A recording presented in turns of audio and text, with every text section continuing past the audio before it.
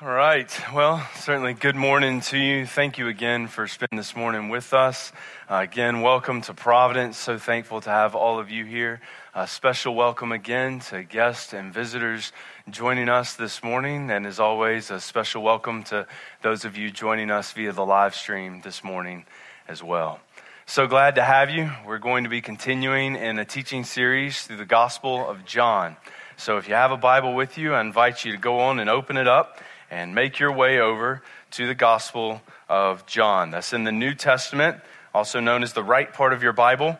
And you are looking for a book with the word John, spelled just how it sounds at the top of the page. We are going to be in chapter 1. That's the large number that you'll see as you're thumbing around. And this morning, we're going to study verses 19 to 34. So John 1, verses 19 to 34. As you're making your way there, by way of reminder to those of us who are forgetful, and just by way of informing to those of us who are here for the first time this morning, we've been going through a teaching series through the Gospel of John called Fully Alive, where we believe the purpose statement that the author of this book, he gave us at the end of the book, is that everything that we have in this wonderful book has been specifically chosen for us so that we may see who Jesus is and we may have life in him. Now, over the last couple of weeks, it has been a particularly exciting season for us at Providence as Brian Frost has been preaching this good word to us. And I don't know about you, have you been enjoying this? Let's make some noise this morning for that. Come on. Brian Frost, absolutely crushing it. God's hand is in this. So excited about where we are for sure. And we've been trying to memorize a lot of this book as well. In fact, there are some great resources that we have available for you. If you haven't picked up a bookmark, there's some other things out there. You can just make your way right across the lobby to Next Steps as soon as we're done. And of the many things we're trying to do as we study the Gospel of John is memorize parts of it. And we have a new memory verse that we're going to start to work on this week, and it'll come up on the screen in just a moment. Let's just take a moment to read this out loud together. So everybody now. He came to his own people did not receive him. But to all who did receive him, who believed in his name, he gave the right to become children of God. What a wonderful word for us. So this morning, we're looking into John chapter 1, verses 19 to 34. And let's just pause and ask that God would speak to us from his word. Friend, ask that God would speak to you in this moment from his word.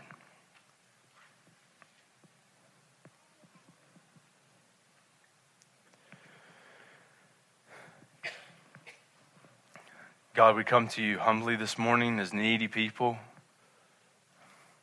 Lots of problems in our lives, lots of needs, lots of issues, and you are the all-sufficient one. You never run out, you never give out. Your steadfast love endures forever. And while we woke up with lots of little holes in our lives this morning, you had loads of mercy to meet us. You are great. And God, we simply ask that you would be kind to speak to us from your word. And we ask for it in Jesus' name. Amen. John chapter 1, verse 19. I'll read, you tag along. Here we go. And this is the testimony of John. When the Jews sent priests and Levites from Jerusalem to ask him, "Who are you?" he confessed, and he did not deny, but confessed, "I am not the Christ." They asked him again, "What then? Are you Elijah?" He said, "I am not." He said, "Are you the prophet?" And he answered, "No." And they said to him, "Who are you? We need to give an answer to those who sent us. What do you say about yourself?" And he said, "I'm the voice of one crying in the wilderness, 'Make straight the way of the Lord,' as the prophet Isaiah said." Now they had been sent from the Pharisees. They asked him, "Then why are you baptizing, if you are neither the Christ, nor Elijah, nor the prophet?" John answered them, "I baptize with water, but among you stands one you do not know, even he who comes after me, the strap of whose sandal I am not worthy to untie." And these things took place in Bethany across the Jordan where John was baptizing. The next day, he saw Jesus coming toward him and said, "Behold, the Lamb of God who takes away the sins of the world. This is he of whom I said, after me comes a man who ranks before me, because he was before me. I myself did not know him, but for this purpose I came baptizing with water, that he might be revealed to Israel." And John bore witness, "I saw the Spirit descend from heaven like a dove, and it remained on him. I myself did not know him, but he who sent me to baptize with water said to me, 'He on whom you see the Spirit descend and remain, this is he who baptizes with the Holy Spirit.' And I have seen, and I have borne witness that this is the Son of God." Friend, if we were to hang a banner over this message today, the banner would read like this: God desires to build a community of witnesses to spread his glory.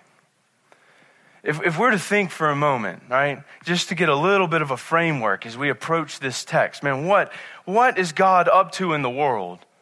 Because we're really not going to understand this text unless we understand what he's up to in the world and his bigger program. So consider a few things with me. God's desire, which he will fulfill, is in Habakkuk 2:14, for the earth to be filled with the knowledge of his glory as the waters cover the sea. God's desire, God's plan, God's purpose, God's mission is to fill the earth with knowledge about who he is. And this isn't a plan that he just came up with once the humans sinned. This is a plan that God had in the garden before humanity ever did anything wrong. This is why God's first word to his people in Genesis 1:28 is to be fruitful and multiply. For worshipers of God to multiply and to fill the earth. Well, how does God go about helping us do this for him? Is this something that he intends for you and me to figure out on our own? Does he just give us a big burden and give us a big task and then just hope we can figure it out? No. Humanity sins against God, and God does something incredible. God starts a sacrifice system. God starts a system whereby his people can be made right with him. And by way of different sacrifices, most of the time animal sacrifices, specifically sacrifices of spotless lambs, God institutes a system whereby his people can trust in the shed blood of an animal and have their sins covered. This is the scarlet thread running all throughout the Bible, and the thread ends in Jesus. Jesus Christ is the true Lamb of God, the ultimate sacrifice.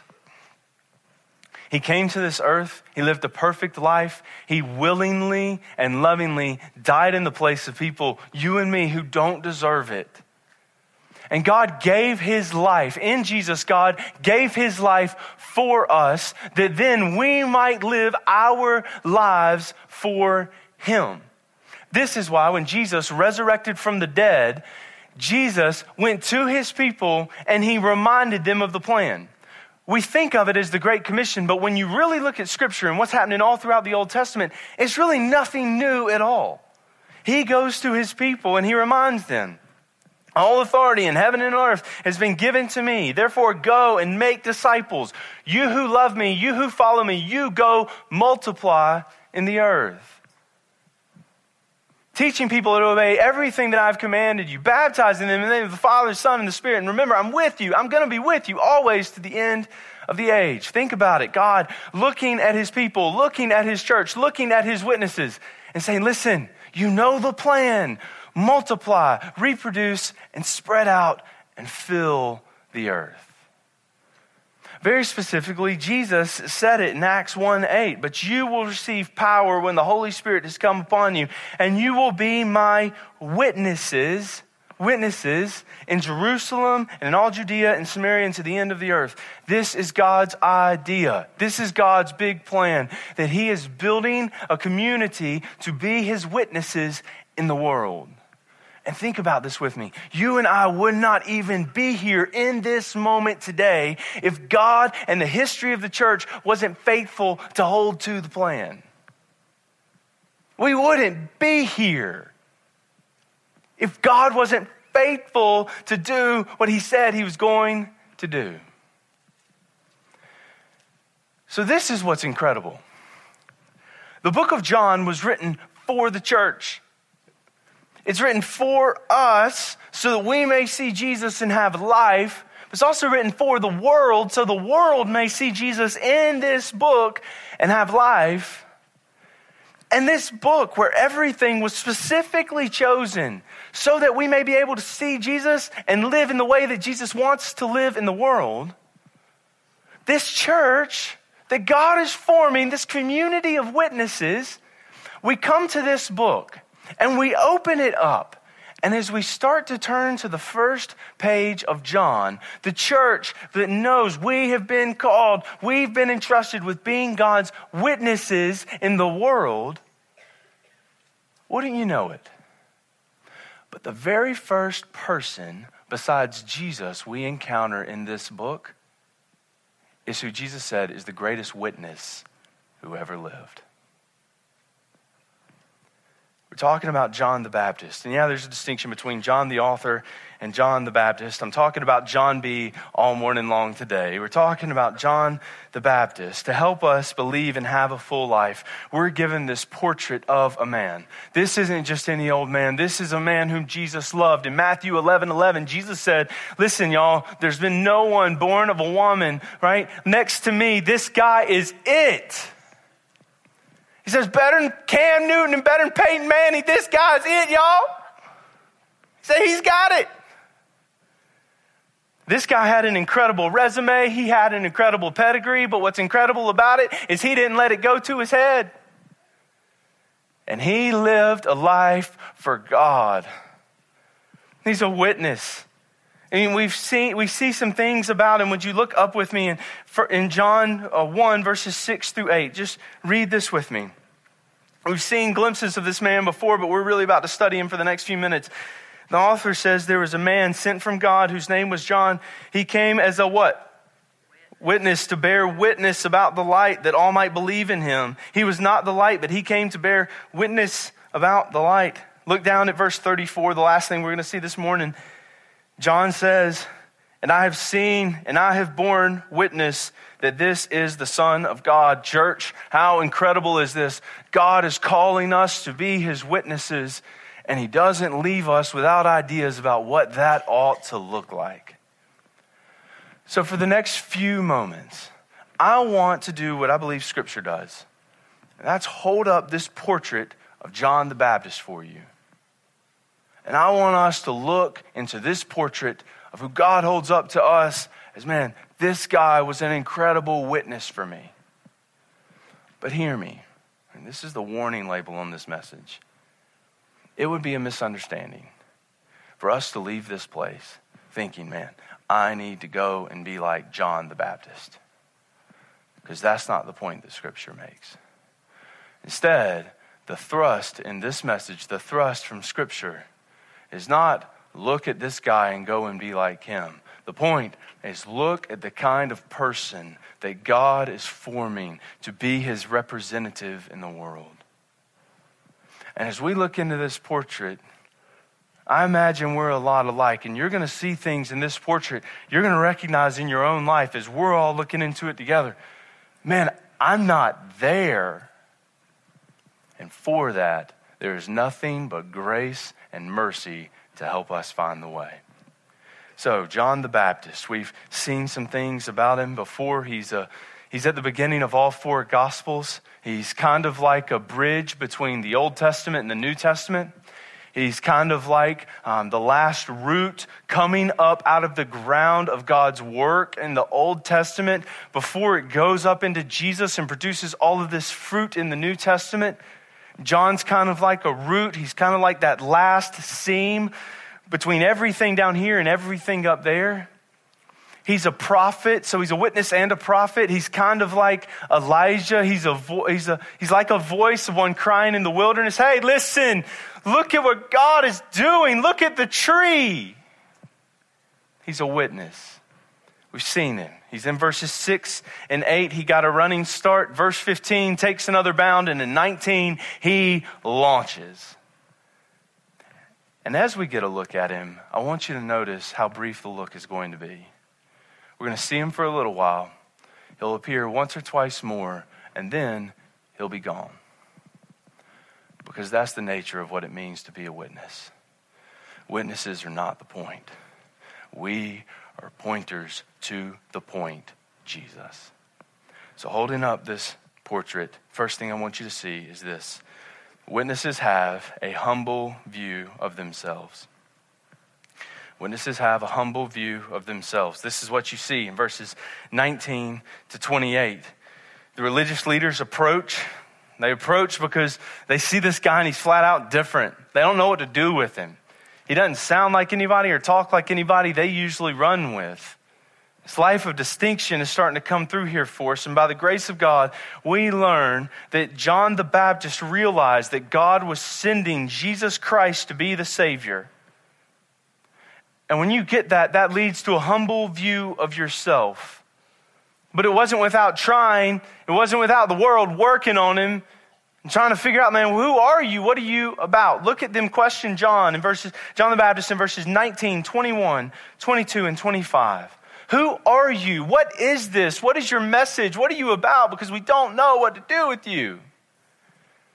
And his message, to sum it all up, his message is simple. It's not about me. It's about Jesus. He had a humble view of himself, but notice what a humble view of yourself looks like. He knew he was not worthy, but at the same time, he knew he was not worthless. You see, we misjudge life in one of two ways. One way to misjudge life is to make way too much of ourselves. We just get drunk on pride and we're just obnoxious people and we're terrible to be around. But the other way we misjudge life, the other non-biblical view of life, is we make far too little of our lives. We think far too less of ourselves. And consider how this works. If anyone had a resume, this guy did. I mean, if you thumb around the other Gospels and you read the first few pages, you see this guy had a resume. This guy had a dad who had status, and he had everything to his name. He could have come up to the Pharisees, and they could have been asking him all kinds of questions, and he could have whipped them once or twice, and he could have mouthed off at them, but he doesn't. He knew he wasn't worthy. Led to this simple message. Listen, guys, it's not about me. It's about Jesus. It's humility, right? And humility is a tough line to actually get on. In a sense, it's kind of like a tightrope. We can fall off on one or two sides. But I love what C.S. Lewis says. True humility isn't thinking less of yourself.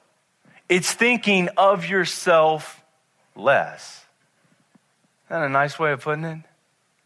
This is John the Baptist, isn't it? This is the man with the incredible resume and the incredible pedigree, confronted by all the religious leaders. And he didn't draw attention to himself once. He didn't say, yeah, you're right, man. I went to a really good school. Can't you tell? Right? He said, yeah, you're right, man. I do come from a family. This is kind of cool. He doesn't do that. He knew he was not worthy. At the same time, he knew he was not worthless. Notice how his answers constantly deflect attention to God. And in deflecting attention to God, he realizes, man, even though I don't deserve to be used by God, even though I don't deserve what God is doing in the world through Jesus, man, I'm glad to be a part of it. Look at verse 19. They ask the question, who are you? He says, I'm like a voice of one crying in the wilderness. God has a plan. Consider God's plan. It's right there in verse 23. In Isaiah chapter 40, verses 3 through 5, Isaiah promised not only that he would send the Savior, but he'd send one to be the forerunner, don't think car, think person, to run ahead of Jesus and to tell people about who Jesus is and what Jesus is doing in the world. God prophesied that he would do this. And John the Baptist, he found his identity not in his past, not in his experiences, not in his family, but in the fact that he had a role to play in God's plan as a witness. It's in verse 25 as well. Another question comes, why are you baptizing? Baptism, this practice that arose between the story of Israel and the story of Jesus, was a way that people would go out into the world and they would actively wash as a sign of the inward spiritual renewal that they wished God would bring. And John's like, listen, I'm doing baptism, but this is almost surface. This isn't as deep as it could be. This is almost a parable compared to what's coming in Jesus, because Jesus is going to come and he's going to give that soul baptism you're really looking for. And this is why I'm glad Brian has it and not me. We're probably going to be studying baptism in the Holy Spirit next week, so show up for that. But again, his message is the same. It's not about me, it's about him. Don't you see? He knows he's not worthy. Oh, look at me. But he knows he's not worthless. No. He's doing something and he's using me in it. It's in verses 29 to 30. The main reason why the King of Glory came is to take away our sins. John knew that Jesus ranked above him. He knew that Jesus was before him, but he knew that Jesus wanted to use him. This is it. Don't you see? A humble view of yourself. Witnesses have, you see it in the portrait, a humble view of yourself. You know you're not worthy, but at the same time, you know you're not worthless. We know we don't deserve the salvation that God brings, but at the same time, we know our lives matter because God wants to use us in his plan and program in the world. So just summary, John the Baptist, like finding your real identity, John the Baptist understood what God was doing in the world. He didn't find his worth in anything he ever said or did or where he came from. He found his worth in the fact that God wanted to use his life to accomplish things for the mission. Second thing that we see right here in this text, not only do witnesses have a humble view of themselves, but witnesses have a high view of God. Right here in verses 29 to 34. To have this humble view, you have to have a high view. You don't just get this humble view on your own. Instead, John had this humble view because he first had a high view of God. He saw God as great. He saw God as huge, as mighty, as consequential. And there are a couple ways that we can discern from this text that he saw it. First, he knew that God kept his promises. You don't get to the point that John gets to in verse 29 when you look at Jesus and you say, behold, that's the Lamb, that's the one we've been looking for. You don't get there unless you first believe that God has a plan and God is keeping promises in step with the plan. He knew God was keeping his promises. He knew promises from Genesis 3:15. As soon as humanity sinned in the world, God came to his people. He said, listen, it's not always going to be like this. I'm going to straighten this out eventually. Y'all need to get out of here because I can't dwell with sin anymore. You need to go, but things are going to be the same eventually. John, who knew the Old Testament scriptures, probably following the scarlet thread going throughout the Bible, seeing, man, God has this plan. He's going to cover our sins. So he reads the Old Testament and he's thinking, it's not the Old Testament him, it's kind of like the Bible, not even Old Testament, like Old Testament 1.0. He's reading this thing and he's like, wow, in the Old Testament, God told people before the Exodus, he's going to judge them for their wickedness. He says, you need to go get a lamb. You need to get a spotless lamb. You need to bring that thing into your house. You need to love on it for 3 days. Then pops, you got to take it out and kill it. Hang the blood over the door.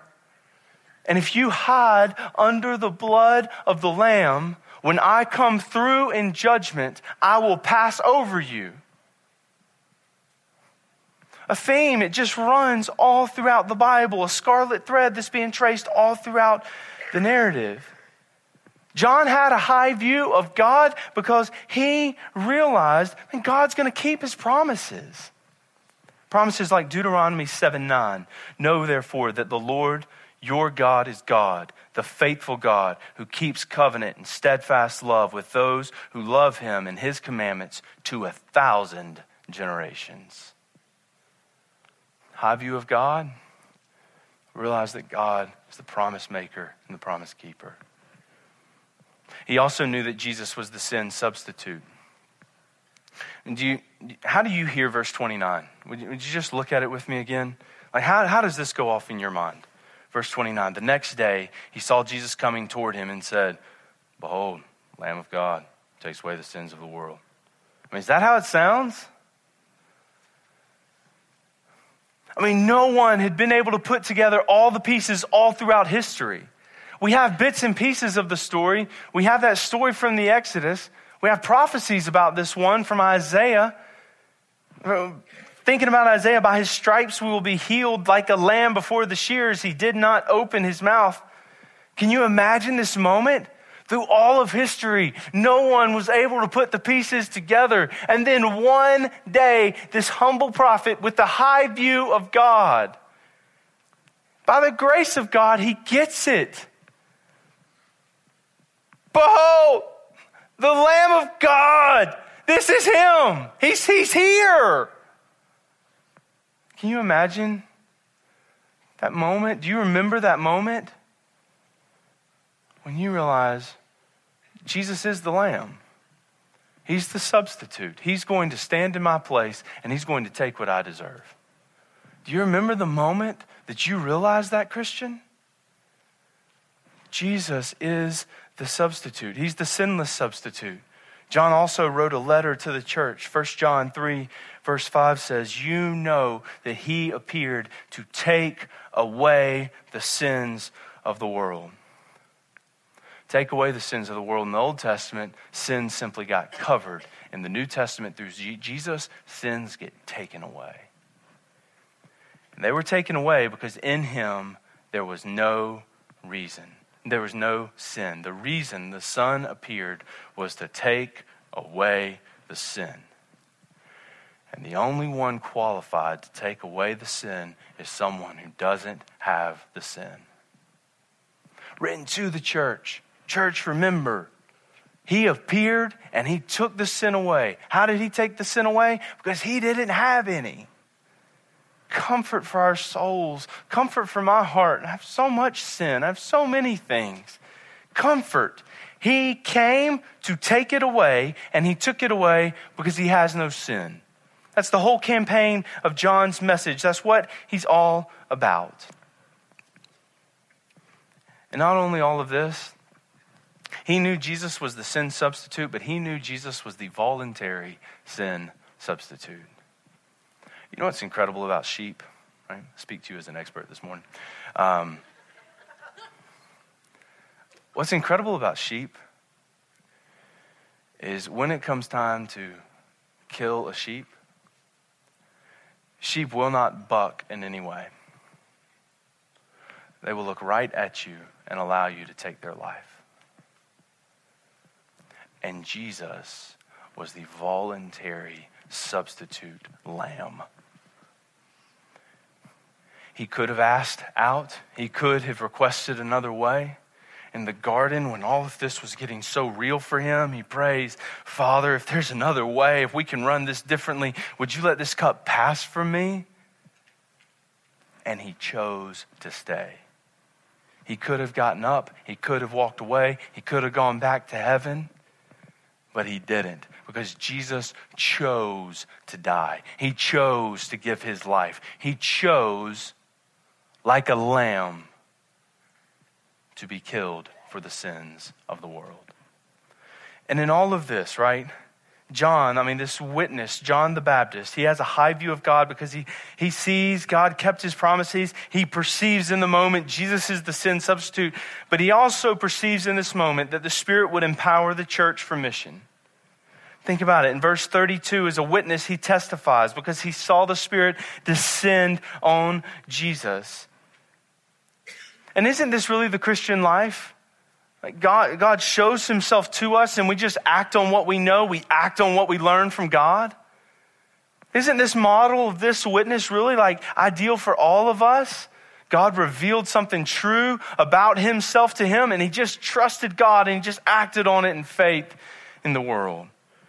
So in verse 29, it gets him to the point where he's like, "Listen, guys, I know you've been listening to me for a while. That's the Lamb. Behold the Lamb." And he repeats it a few verses later in verses 35 to 36, and it had the intended effect. that his followers left him. And that's the point of being a witness, is that you're ultimately a pointer to Jesus.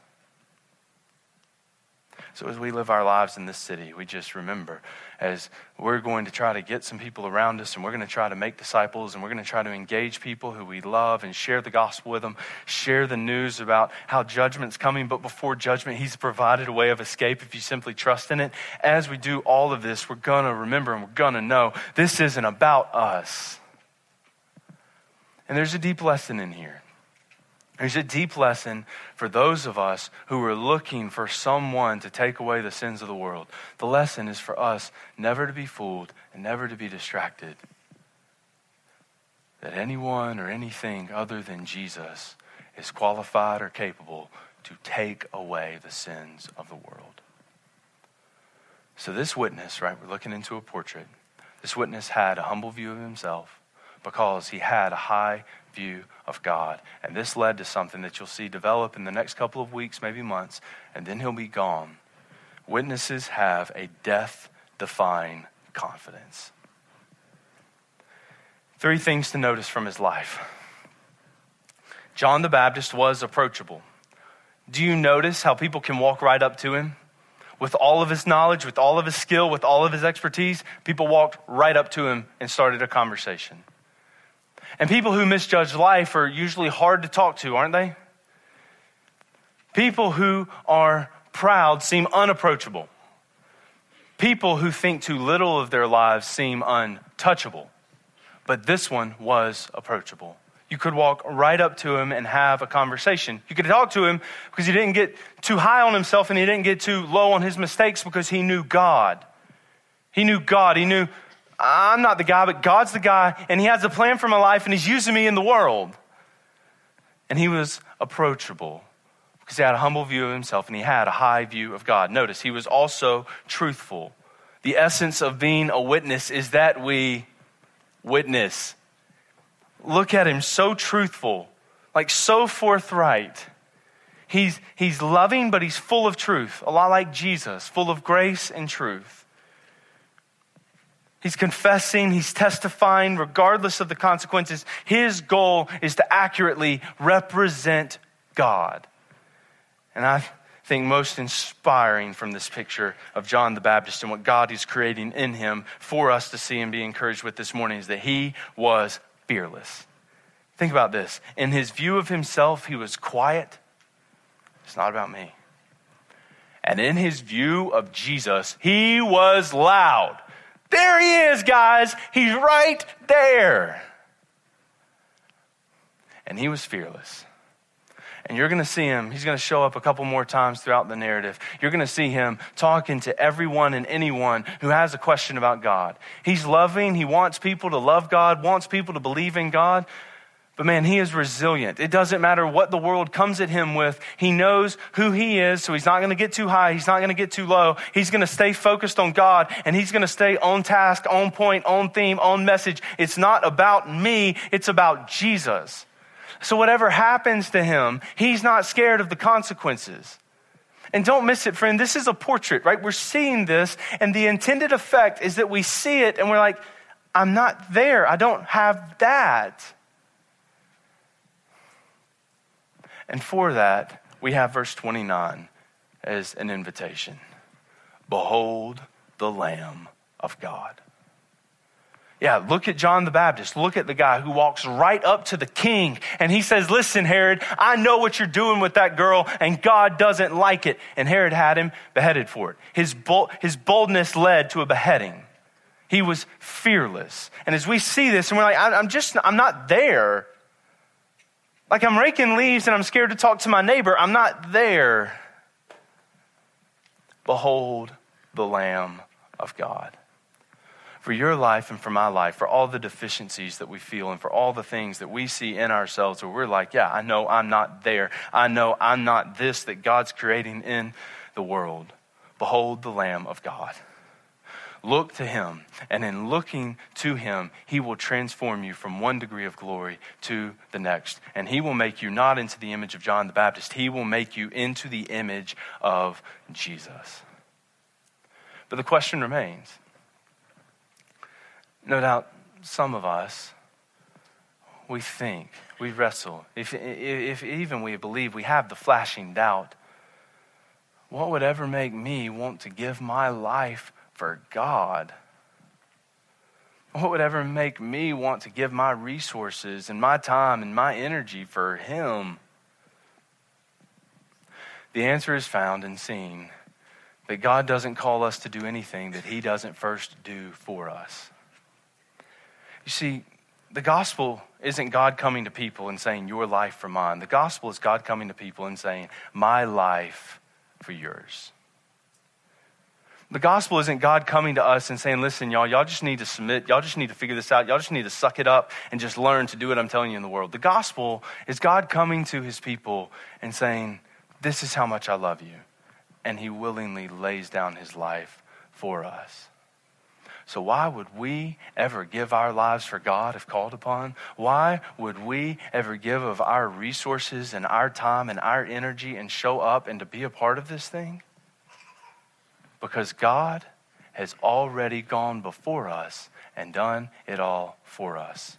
It simply makes sense now for His community of witnesses to behold the Lamb, to trust that He will work in us to move us from degree to degree along the process as we join Him in what He's doing. Now, in addition to that, we have a great privilege this morning. We get to celebrate the Lord's Supper. We get to celebrate the sacrifice of Jesus. So our deacons and elders are going to make their way up right now. And as they're coming up to serve us, I just want to focus your attention on the table. And I want you to think about the great privilege that we have. You see, the Passover that I told you about in the Old Testament, when God looked at a wicked city and He said, listen, I'm going to come and I'm going to judge this city for their sin. You see, God isn't just a God of judgment. He's a God of love and mercy and grace. So He provided a way out. He went to the people and He said, listen, if you were to take a lamb and if you're to kill it, put the blood over the doorpost. When I come through in judgment, I will spare everyone hiding beneath the blood of the lamb. And God then instituted a meal that His church would take, His people would take. They would do this to remember, man, that was close. God provided a way out like He loves us. And He's made a way out that the rest of the world needs to hear about. And God's people would celebrate this meal for centuries. And then one night, the night before Jesus gave His life to be betrayed, Jesus was sharing this meal with His followers. And you had everything there. You had the bread, you had the wine, and you had the lamb of remembrance. Except the lamb wasn't on the table because the lamb was seated at the table. And Jesus transformed the meal that was built way back in the Old Testament as a pointer to that night. You see, every Passover meal leading up to that moment was intended to be the pointer to the moment when we would realize once and for all, this is what it's all about. And Jesus transformed something that we've had for so long and we've held so dear. And He took the bread and He broke it. And He says, friends, this is going to be my body for you. I am the sacrificial lamb. I'm going to give my life for you. And then He took the wine and He said, this represents my blood. And I'm going to willingly pour it out so yours can be spared. And it's a meal of celebration. And this morning, you and I, we get to celebrate together what God has done for us in Jesus. And it comes with the caution. It comes with the caution that this meal is for followers of Jesus. So if you're not a follower of Jesus this morning, if you're hearing this message, you're like, wow, I think of the Lamb, but I've never really beheld the Lamb in a way that's dear to me, then you need to allow the passing of these plates across the room in the next few moments to drive your soul to God. And just let it pass and come talk to one of these brothers. Talk to me afterwards. We'd love to talk to you about who Jesus is and how you can know Him and follow Him in a personal way. This is a meal for the family. And the night that Jesus shared the meal, He first gave thanks. This morning, a brother will do that for us as well.